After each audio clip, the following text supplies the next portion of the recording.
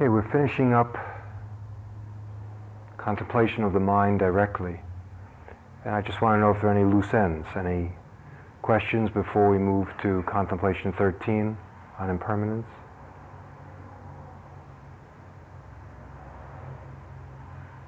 If you recall, we left off with the 12th, which had to do with liberating the mind. I'm breathing in and liberating my mind. I'm breathing out and liberating my mind. The yogi practices like this.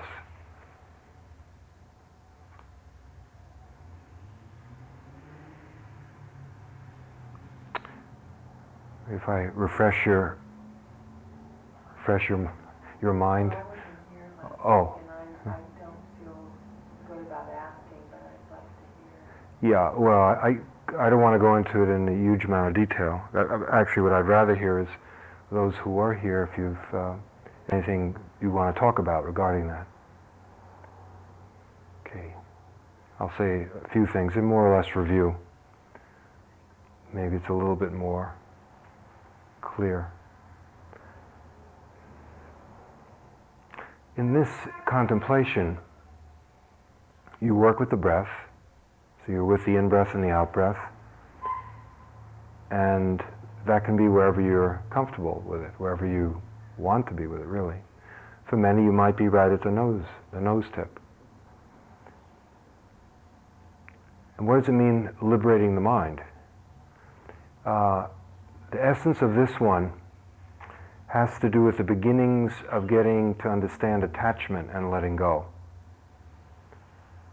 And so while you're breathing in and breathing out, anytime you see any clinging or grasping, then you can put this contemplation into play. Now, let me suggest the thrust that really will help you do this letting go. And so, remember, this is not any kind of final liberation. It's just a momentary liberation. Although these momentary liberations lead to deeper liberations, and when does a deep liberation happen? It happens in a moment. I would say an important aspect for all of us with this contemplation is, first of all, to get to know what clinging and attachment is. That is, what the penalty is, if any, for grasping, holding, clinging. I mean, maybe it's a good thing to do. Don't believe all this stuff that Buddha said or any of the teachers say. And so step number one can be, while you're breathing in and breathing out, anytime there's any kind of holding in the mind. Remember, attachment is basically the mind. It has to do with it's not, the image is a physical one of grasping, but it's really, if I'm holding on to this doesn't mean attachment in that sense. But let's say if this striker for the bell, if I'm holding on to it, the attachment is in the mind. However, let's say if I use it and I strike the bell, and then you see me holding it for the rest of the class, and then the class ends and I go upstairs and I take a bath with it and I go to sleep with it. The next morning I eat breakfast with it, and wherever you see me in Harvard Square, I have this in my hand. It might be reasonable to assume that I have a bit of an attachment to this striker, because it's mainly you use it to hit the bell and then you put it down. Well, so the problem is in the mind, that we would just know that from something unusual. So one way to work with this contemplation would be anytime there's an attachment, anytime you feel any grasping or clinging in the mind. It can be very, very slight. It doesn't have to be anything heavy. It's just a stuck quality. The mind is abiding somewhere. It just wants to sit down. It just wants to stop here. And this is, anytime you see that, one good way to ease into this contemplation is to pay attention while you're breathing in and breathing out, and see if maybe it's fine to do that. Now, what you may see, which many people have seen, it's probably in the millions by now, it's been done for thousands of years, is that when the mind tends to grasp onto anything, to hold onto it, that there is a penalty, that there's a feeling of tightness or obvious suffering that comes up. In other words, there's something not so much fun to hold on to something. But see if that's so. In other words, get to know attachment. So we don't have to be in a hurry to let go. because the kind of letting go that is possible when we don't fully understand attachment is not much. Because remember, it's not forcing things. It's not some kind of a false kind of thing. It's the most effective letting go comes out of understanding of attachment. And as you'll see, we're going to be doing, the next contemplation is going to enter into the deepest way to look at attachment. So that if you begin to see attachment and time again you see the cost of it, the mind begins, just as if you stick your hand in the fire. That one, we usually don't need too many, we learn that one pretty quickly. Maybe some people have to do it a few times. Most of us get it. You do this, your hand burns. So you see there's a penalty for doing that. The penalty is in nature. Or is it's all lawful, the universe is lawful. And what's being suggested is that one law is attachment leads to suffering. See if it's so that any time you feel yourself clinging and grasping to begin with, take a look at it and just see what that's about. Become much more familiar with attachment so that the letting go can come out of understanding and has the power of understanding. Rather than just doing it like obeying orders. Well, you're supposed to let go because attachment's no good. Everyone says that, and so I'm just going to do it. I wouldn't have much faith in that kind of letting go because it doesn't have the power of personal, first-hand understanding. Okay, so one side is seeing the cost of attachment. The other side is seeing what happens when you don't cling, when you don't grasp. See if that's an improvement. See how it is to live when you can let go. See if there's a sense of relief or release. Let's say if there's an attachment and then the attachment ends. Or if you remember in the exercise, so this kind of seeing both sides of it can be a very powerful way for the mind to re-educate itself. First it sees the cost of clinging and grasping and getting caught, and then it sees how beneficial it is to not do that. So between those two, it begins to re-educate itself. It just as if you were to put your hand in the flame and see, ow, that hurts. And then, oh, I see, when I don't, that feels all right. Well, you put one hand in the flame and say, ow, and the other one you don't. Say, oh, this one doesn't hurt. Now, that one seems silly because it's so obvious, but a lot of the suffering that is going on is the same principle. It's just incredibly more subtle. It's much more subtle. And it's not necessarily always right in that moment. Sometimes what happens is it's in a subsequent moment.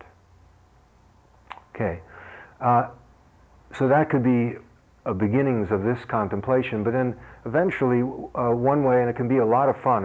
One person had such a good time with this last week that he called me up, to say, just any thought, just any time you feel the mind is stuck anywhere or grasping anywhere, you just very gently lift it off. You can just come back to the breath, like a needle from a phonograph. And sometimes you don't even have to really do that. A lot, like with thoughts. Again, if there's some degree of calm and steadiness in the mind, just aiming your attention at the process of thought, and the thoughts they hardly see the light of day. They start going, the thought doesn't finish what it's trying to say, and it's not that you're clubbing it or anything, it's just that it just gets burned up by awareness. But so anytime, in that one, you're breathing in, you're breathing out, and anytime you see a quality of stuck, the mind is stuck anywhere, you see that, and just, if you can, just release yourself from it. You can just come back to the breath, or switch to something else. And we talked a little bit about that last week. Look, I'm still holding on to the striker. Yeah.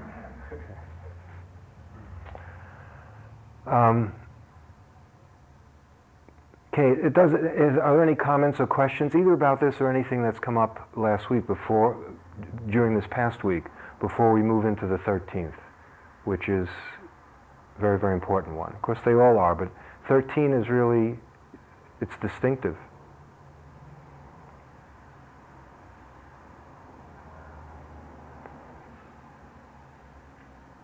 Anything having to do with bringing the breath into daily life? –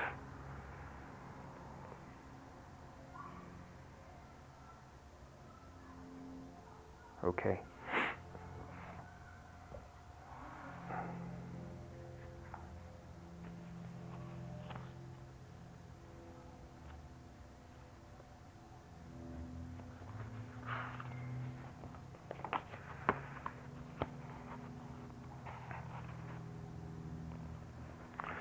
The 13th reads, I'm breathing in and constantly contemplating the impermanent nature of all dhammas. Dhammas can be read as phenomena, both physical and mental. I'm breathing out and constantly contemplating the impermanent nature of all dhammas. The yogi practices like this. Okay, this is a big one.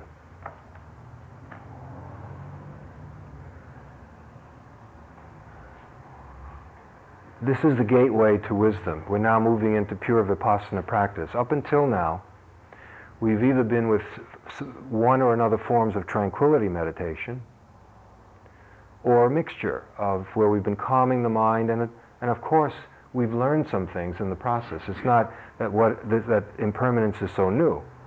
It's not totally new. It's not a totally new idea.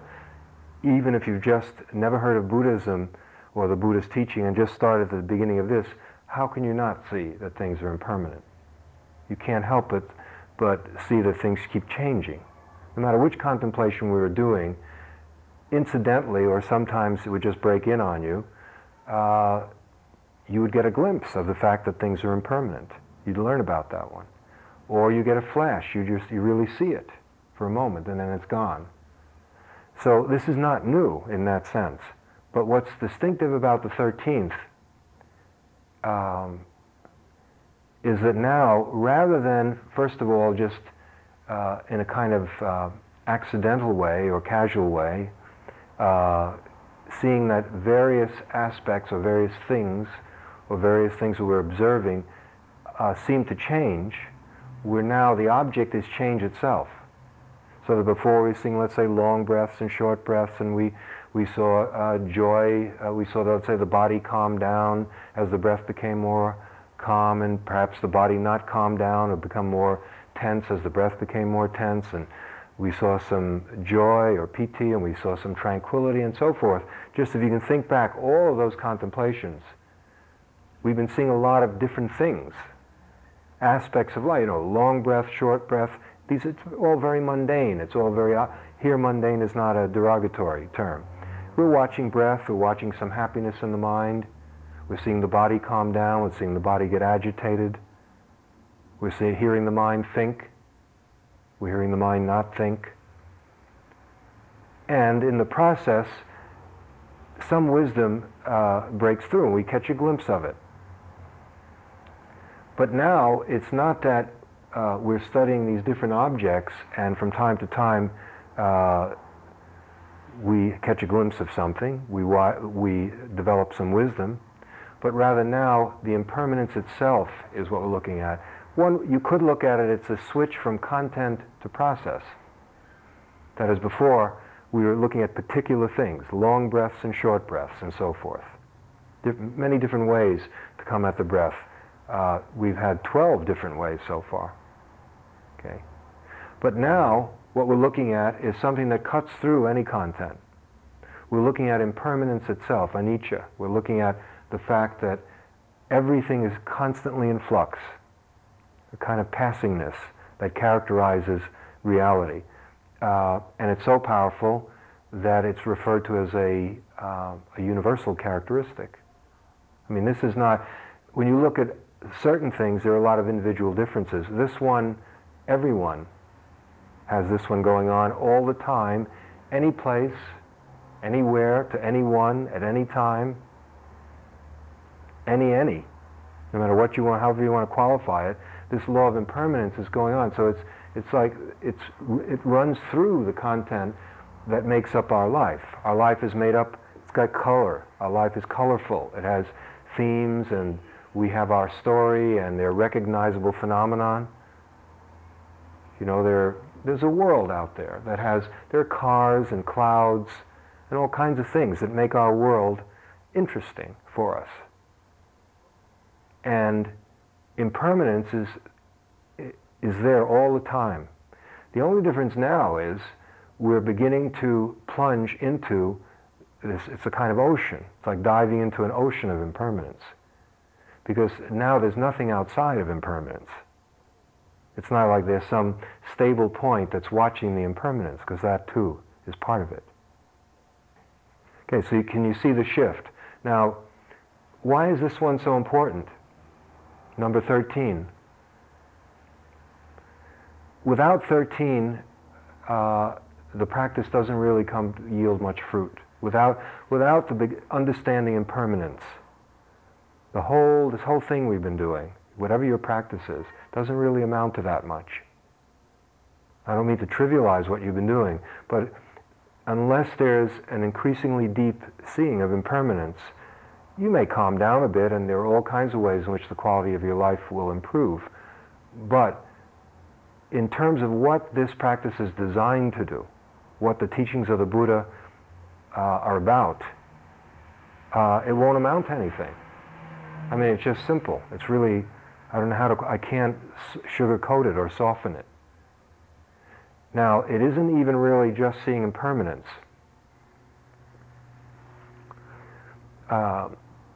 In this contemplation, the Buddha talks about impermanence. But throughout the teachings of the Buddha, the deep meaning of vipassana is mentioned all the time, insight. And insight is insight into the three characteristics: impermanence, or you could say inconstancy. Things are just not constant. Dukkha, suffering. In other words, there's an unsatisfactory aspect to life. I'm not saying that's all there is, but there's clearly some unsatisfactoriness in life. And that directly has to do with impermanence. It's not like it's off somewhere else having nothing to do with impermanence. If you start watching change, it's going to lead you directly to see suffering. Now, some suffering is just obvious. You're in pain. But there are more subtle kinds of suffering that come out of a deeper and deeper understanding of impermanence. You begin to see that everything is uncertain, that you can't really depend on anything. Now, again, I'm not using this in some kind of moralistic way. It's just purely descriptive. Because everything is changing, and we're talking everything, as you begin to see that, you begin to see that all the conditions that make up our life are interrelated, and they're causes and effects which not only depend on each other, but there's nothing stable in the midst of it. Okay, so what you see is things are coming and going, and the clearer you see that, the clearer you can see that we're liable to suffer. We're prone to suffer because things that we think we've established keep disintegrating. They keep falling away. Whatever you want to talk about, whole civilizations, or some neat little routine you've set up for your life, or the condition of your body, or relationships. You tell me.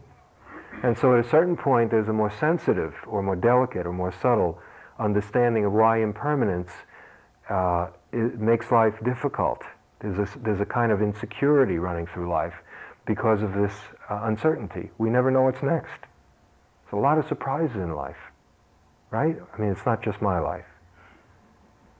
And once you get quiet and you start seeing the arising and passing away of absolutely everything, especially you go deeper and you see it in more subtle forms, you not only go through an understanding of how we're liable to suffer because of the absence of any firm ground, but also you begin to see that there's no self. There's no, because that's really another way, they're all different ways of saying the same thing. Here you begin to see that there isn't anything, if everything is changing, then where is there a self? And you find that there isn't any kind of stable anything that can control the suffering. There's no solid self that can put an end to it. And so what you begin to see is a process of mental and physical elements constantly interacting with each other. and obviously with the whole universe. And you see that there's this incredible process. There's seeing into the process. And so you have, those are the three essential meanings of vipassana, seeing into the fact that everything changes and there's a certain unsatisfactoriness or stress. If you want to use the present language, that captures some of it. It can be obvious stress, it can be extraordinarily subtle. It's stressful to be alive. And when you get really quiet, you'll see that even happiness becomes stressful because it doesn't last. Again, this is not to be pessimistic. Be happy when you're happy. But you'll see, obviously, we've all seen it many, many times. It lasts for a certain period of time and then it becomes something else. Everything is constantly becoming something else. And there is no fixed entity, no enduring, unchanging entity that can stand up to that, that's able to change it, that, that, for example, can tell the breath to, I don't ever want to have an unpleasant breath. Maybe you're having beautiful free breathing, very deep and subtle. Okay, I want it to be this way all the time. We can influence things, but we don't, there's nothing solid that controls them. And what we are doing, our practice is starting to issue influences that have a very positive effect. But we don't, there's nothing that can control the process. That's another meaning of self. There's nothing that owns it. When we go past 13, what we'll be seeing, if we see it, is how everything belongs to nature. And that freedom is giving it all back to nature, joyfully, not claiming anything as if it's me or mine. Okay, so now, even if you only see impermanence, that's not enough. Not in the sense of the Buddha's teaching. It will lack a certain profundity. That is, if you get a kind of more than average understanding of impermanence, that will be helpful because your life will go more smoothly. Because if things truly are changing all the time and you're more attuned to that, then obviously it's a smoother ride. But if you don't, see the others, they're all, any one of them, if you go deeply into any one of them, you'll see the other two. So that when the Buddha in the 13th talks about impermanence, he's talking about the other two. He's talking about all three are really different facets of the same phenomena. Things that arise and pass away constantly don't have any final ability to satisfy us. There's no final fulfillment in them. They can't be, because they keep changing. And there's no firm self that's in the midst of all this. And so, if you go very deeply into impermanence, you do see the others. They just grow right out of it. You begin to see all of these very, very clearly. Now, it's not an exercise in morbidity, it's an exercise in liberation. But at first, the medicine can be rather bitter, but often, sometimes at least bitter medicines can heal. Okay, so now, if you just improve your ability to see impermanence, which can be done, but you don't go very deeply into the remaining, especially you don't see the absence of self, that there is nothing that can be claimed as I or mine, then the full fruit of the practice is not possible. It's not really the Buddha's teaching. Because impermanence is not so unusual. Everyone's known that. And people have been talking about it. The ancients who talked about it a lot. But there's a kind of another flourish added onto it, this notion of self, to see that even the self, what we think of as self, has the same lawfulness to it. That it exists relatively. I'm not saying that there's nothing there, but there's no self in the sense in which we impute one to be there. We live as if there is, just the opposite of what I've been saying. First of all, that lots of things are impermanent, mainly us, that will be present at our own funeral, just really happy and together and no problem, and just, oh, there I go dying, no problem, let's go to the movies. But it doesn't work that way. And also that, so we're having a good time, that just life on the planet is just a ball.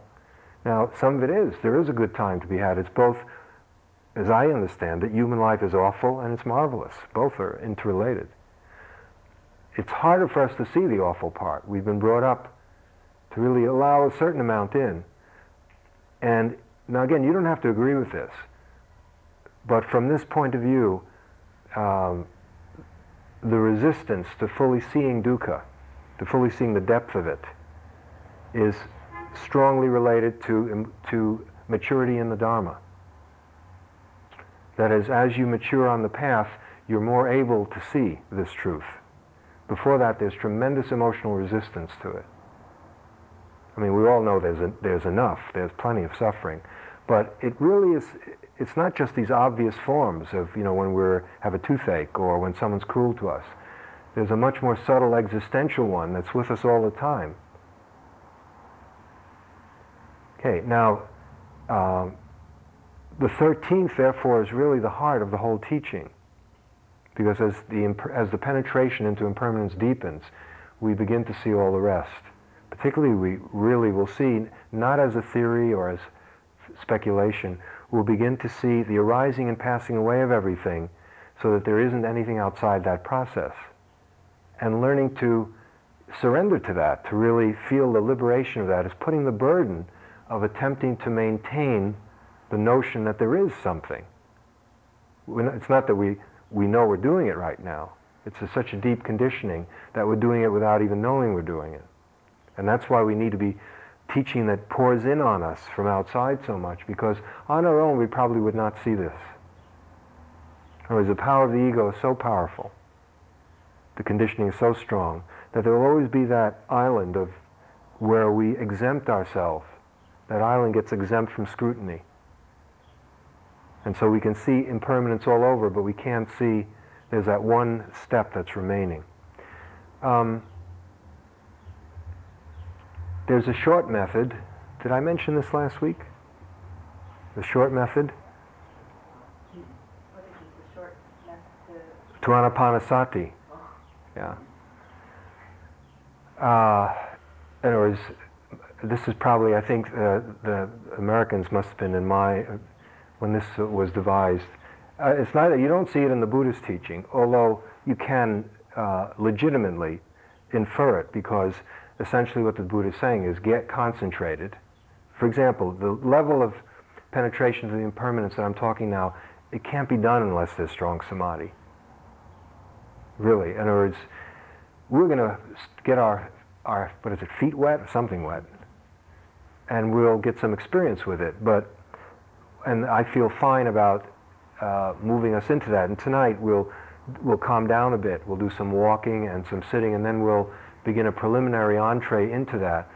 But truly, the levels of understanding that I'm talking about have to do with reasonably strong samadhi, at which point it's possible to penetrate more and more deeply and to see what I'm talking about.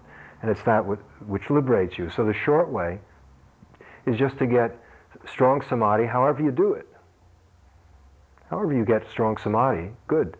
And then just examine impermanence, just examine arising and passing away. I'm going to say a few more words because I'd rather be done with some of the talking so then we could then practice silently, and even if we just get a little bit of a glimpse of it, or if not tonight, maybe as part of your practice during the week. If you get quiet during one sitting or another, you might be able to do some of this.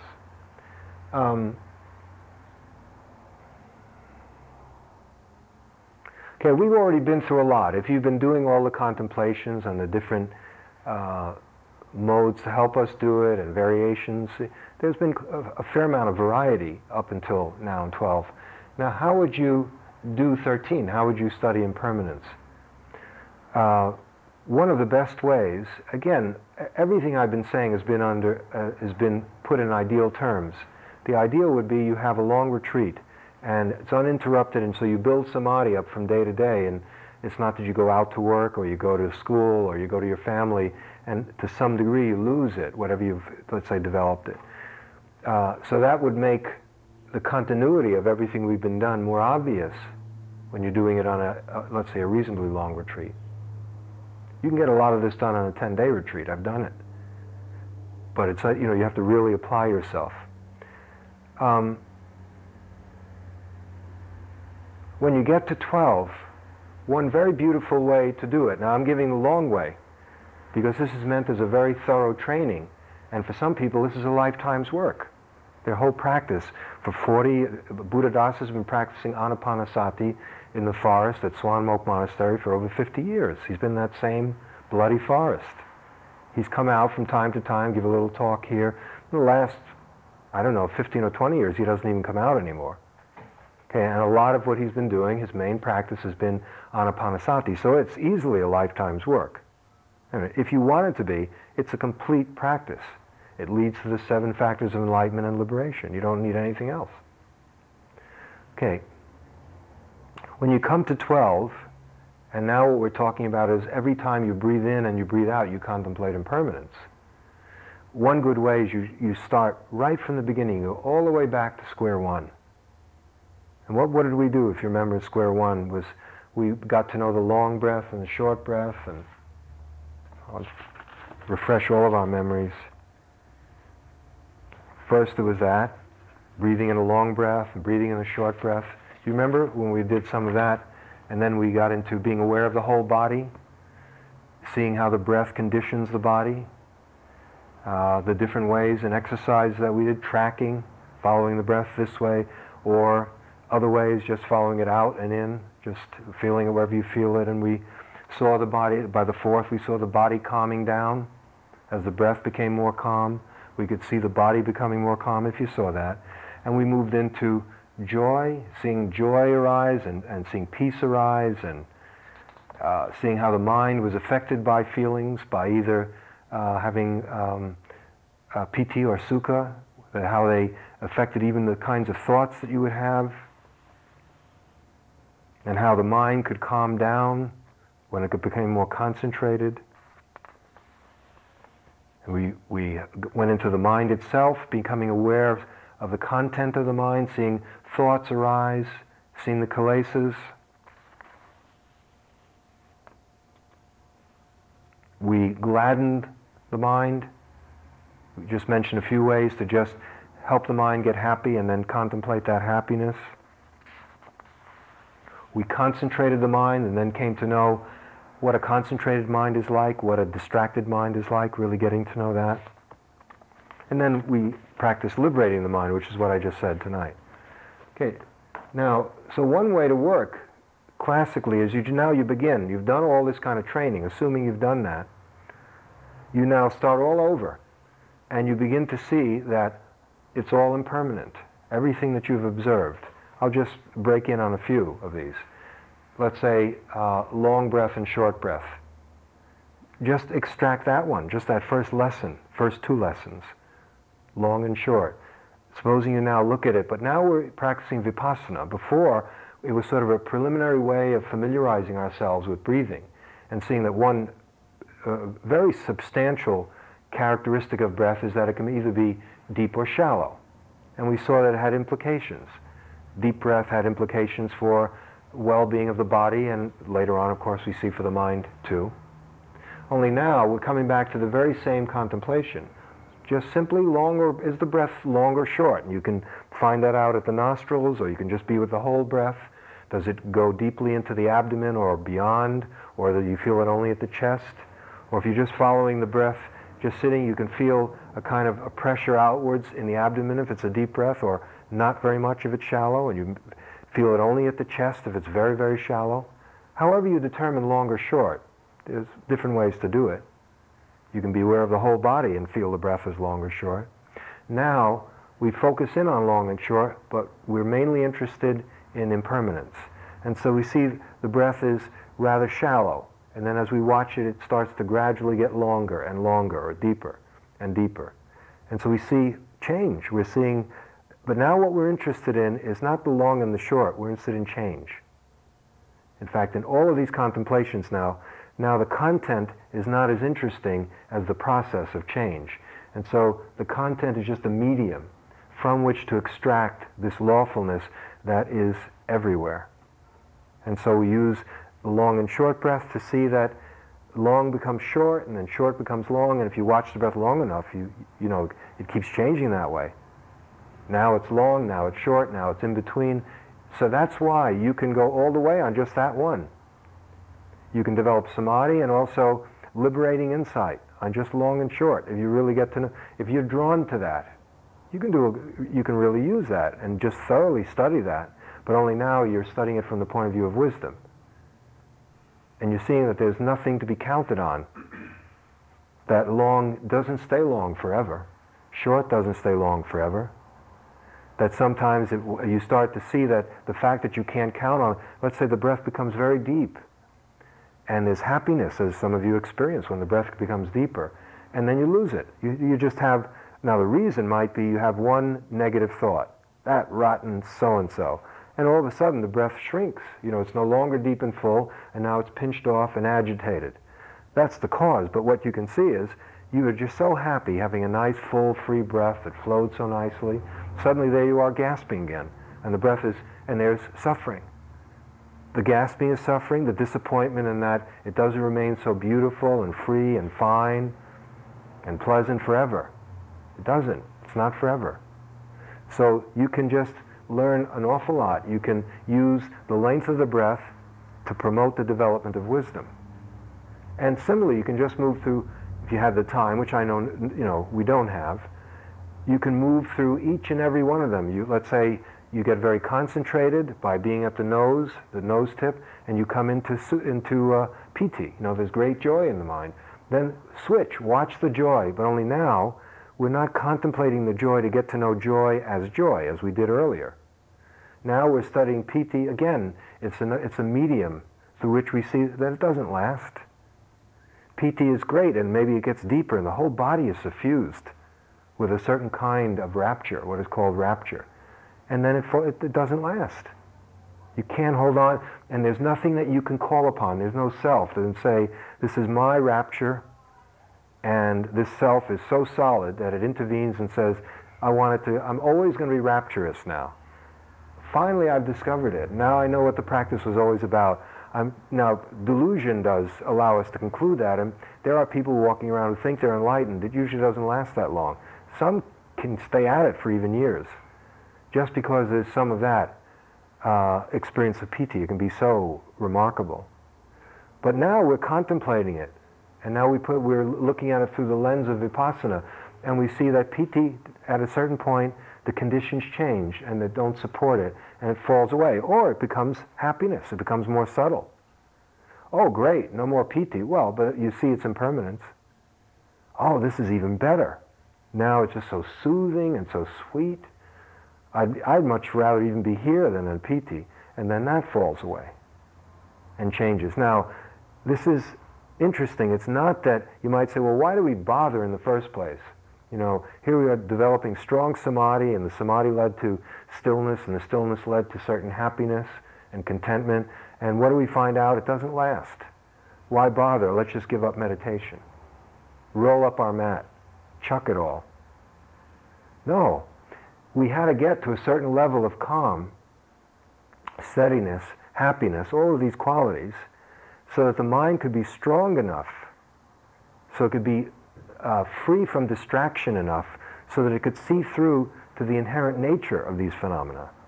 Unless the samadhi is developed, and we develop them on these things, it isn't strong enough to really see with any profundity the depth of impermanence, so that that lesson can be absorbed and free us.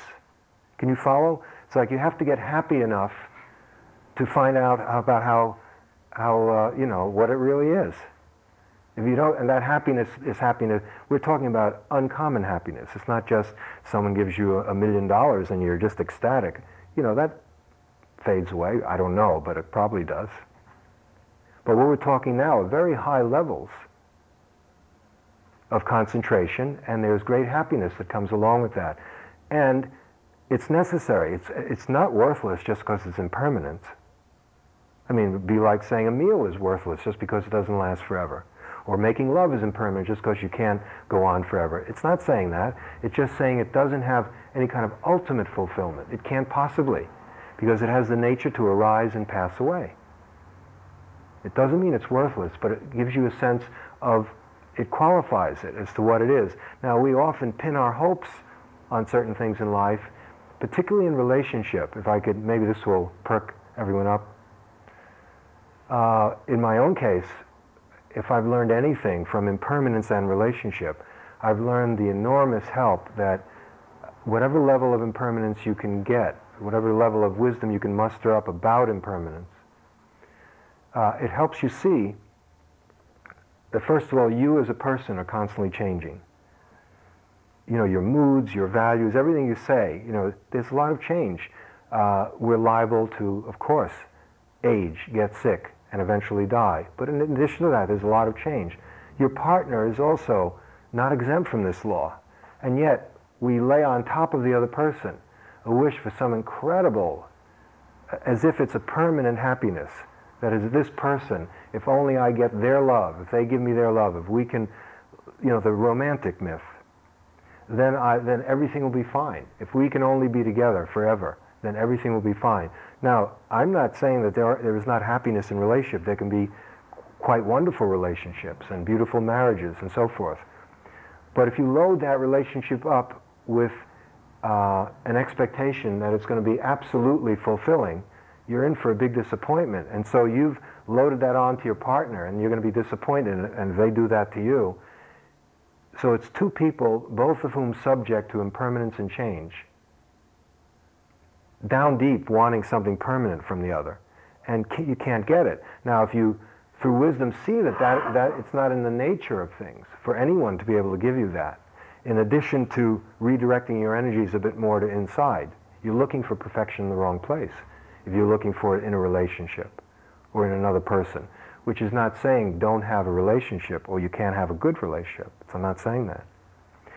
The odd thing is, it's not so odd really, but if you can drop that burden, in other words, it's sort of compassionate act when you realize this poor other person, they're just like me.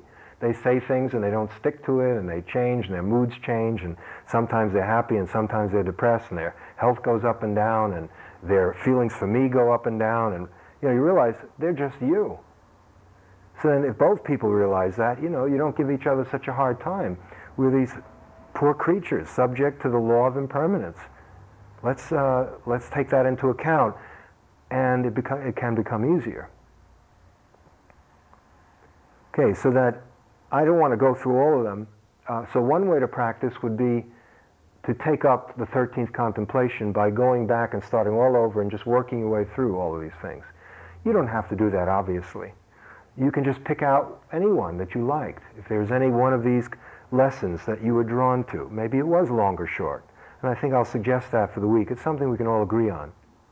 Then study that and see if you can see, but now the emphasis is on the impermanence.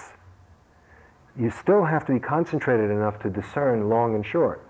But now what you've got to see are these subtle gradations of how long suddenly starts becoming shorter and shorter and shorter, and then it becomes longer and longer and longer and shorter and shorter and shorter, and it's that we're contemplating.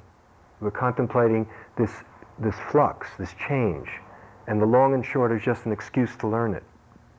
Or if you feel peace or joy or happiness or anger or pain in the body, it really doesn't matter. You contemplate it, but now what you're looking for is movement. You see how it's endlessly becoming something else. So one way to practice, another way, since probably we won't go through all of it, is to just pick one that you like. Still another way to practice, this is the way I practice a lot, and it's quite beautiful. If you find your mind is really, in a sitting, it's pretty calm and stable, you don't need any agenda. You just sit, and while breathing in and breathing out, just whatever is prominent, just see how it's impermanent. And one moment it's a thought, and then it's pain in the body, and then it's a bird chirping, and it's all the same.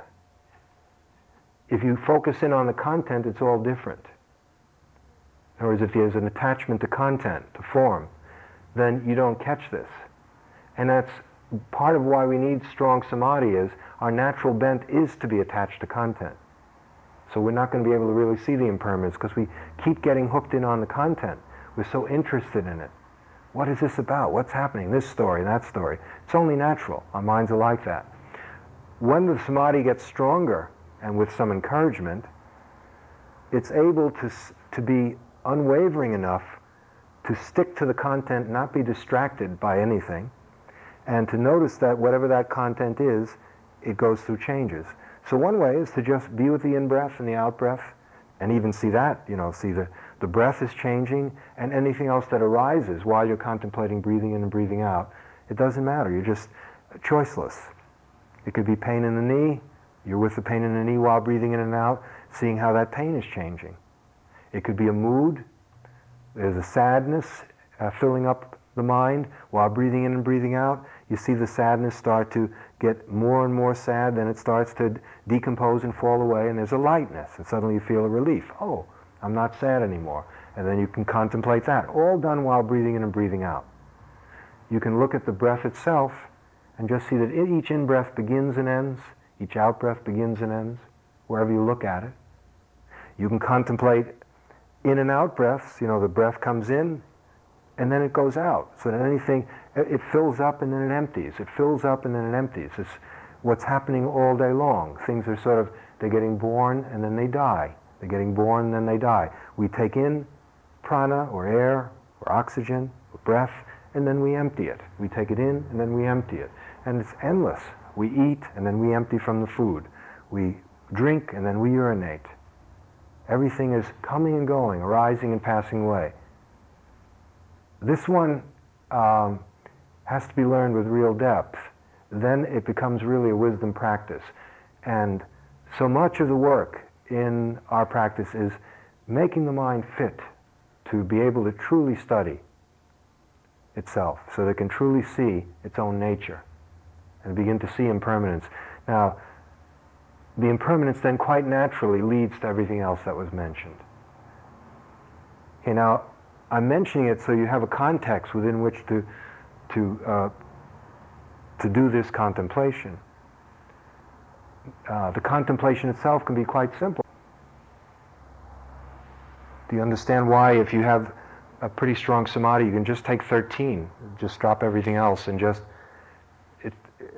what is suggested is the most thorough training is to go through the whole sutta. It's a kind of systematic training.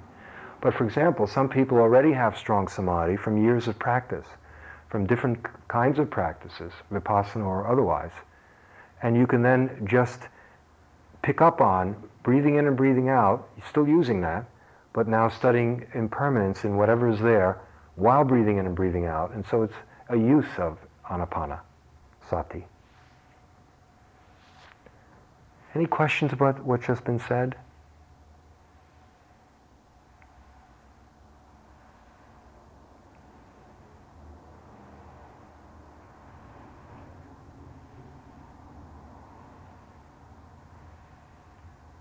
It's all about getting happy. That's what it's about, real happiness. Okay.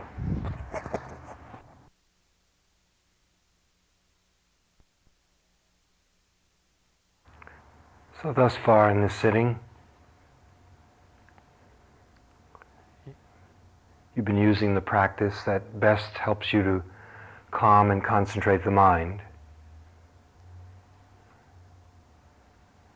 For most of us, that means being with the breath at the nose tip or the upper lip, aiming our attention to the breathing there, and gradually improving our ability to fix our attention and be with each in-breath and each out-breath, slipping off the breathing less and less.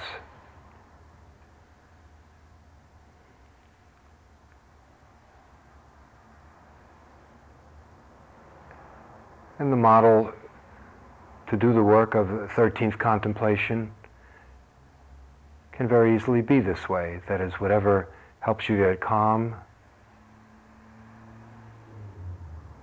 whatever helps you stabilize the mind is good.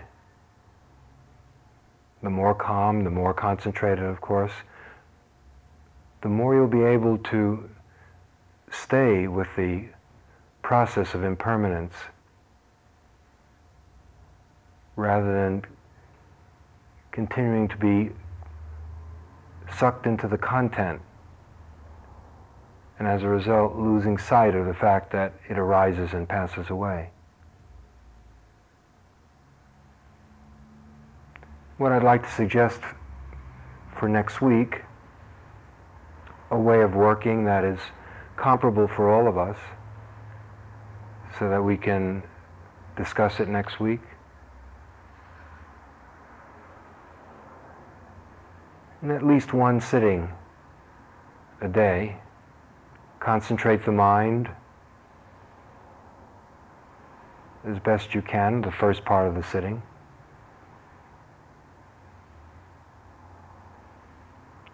And then to begin with, examine the breath itself.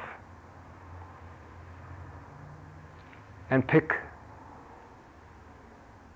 any of the following qualities, whichever one you're most attracted to, and stay with it.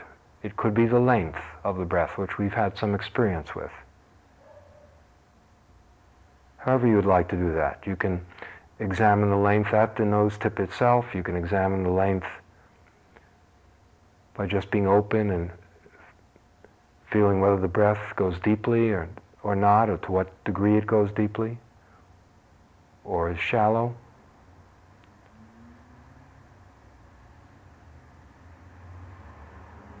So it could be length, and if so, after calming the mind, switch to length, still with the breath now, only now the breath is being used to develop vipassana, insight. And keep seeing the law of impermanence express itself through length, through long and short, or deep and shallow. Seeing how it keeps changing and becoming something else, from moment to moment, from breath to breath. Or another quality that is very strongly related to length, it's often just another way of looking at it, is fineness or coarseness. Sometimes the breath becomes extremely fine, and the general direction of the practice is as samadhi gets stronger, the breath becomes more fine. You can study that dimension and see how that changes. How the breath can be rather coarse and then become, to varying degrees, fine and become coarse again, and so forth. Seeing how that characteristic of breathing is subject to change. And so again, you're using the breath, but it's to study this process of anicca. Or you could take the feeling of the breath itself. Sometimes the breath is very pleasant. Just the immediate reaction to the breathing is pleasant. Or sometimes it can be quite unpleasant, even painful. And very often it's neither, just neutral. You can use that dimension.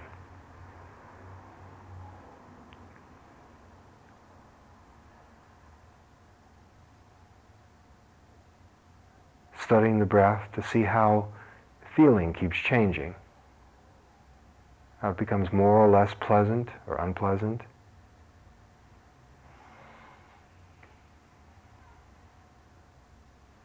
And deepening our appreciation of the law of impermanence that way.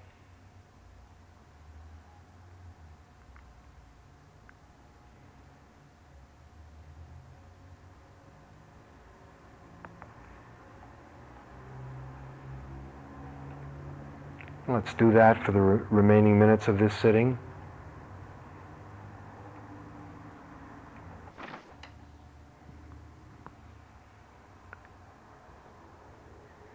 If in attempting to see the way breath exhibits change, you find that you're straining,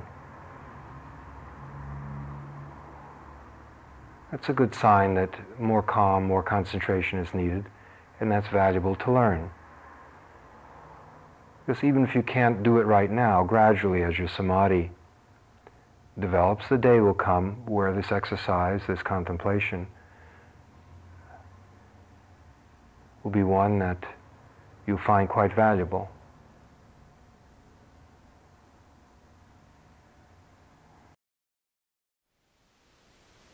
Thank you for listening. To learn how you can support the teachers and Dharma Seed, please visit dharmaseed.org/donate.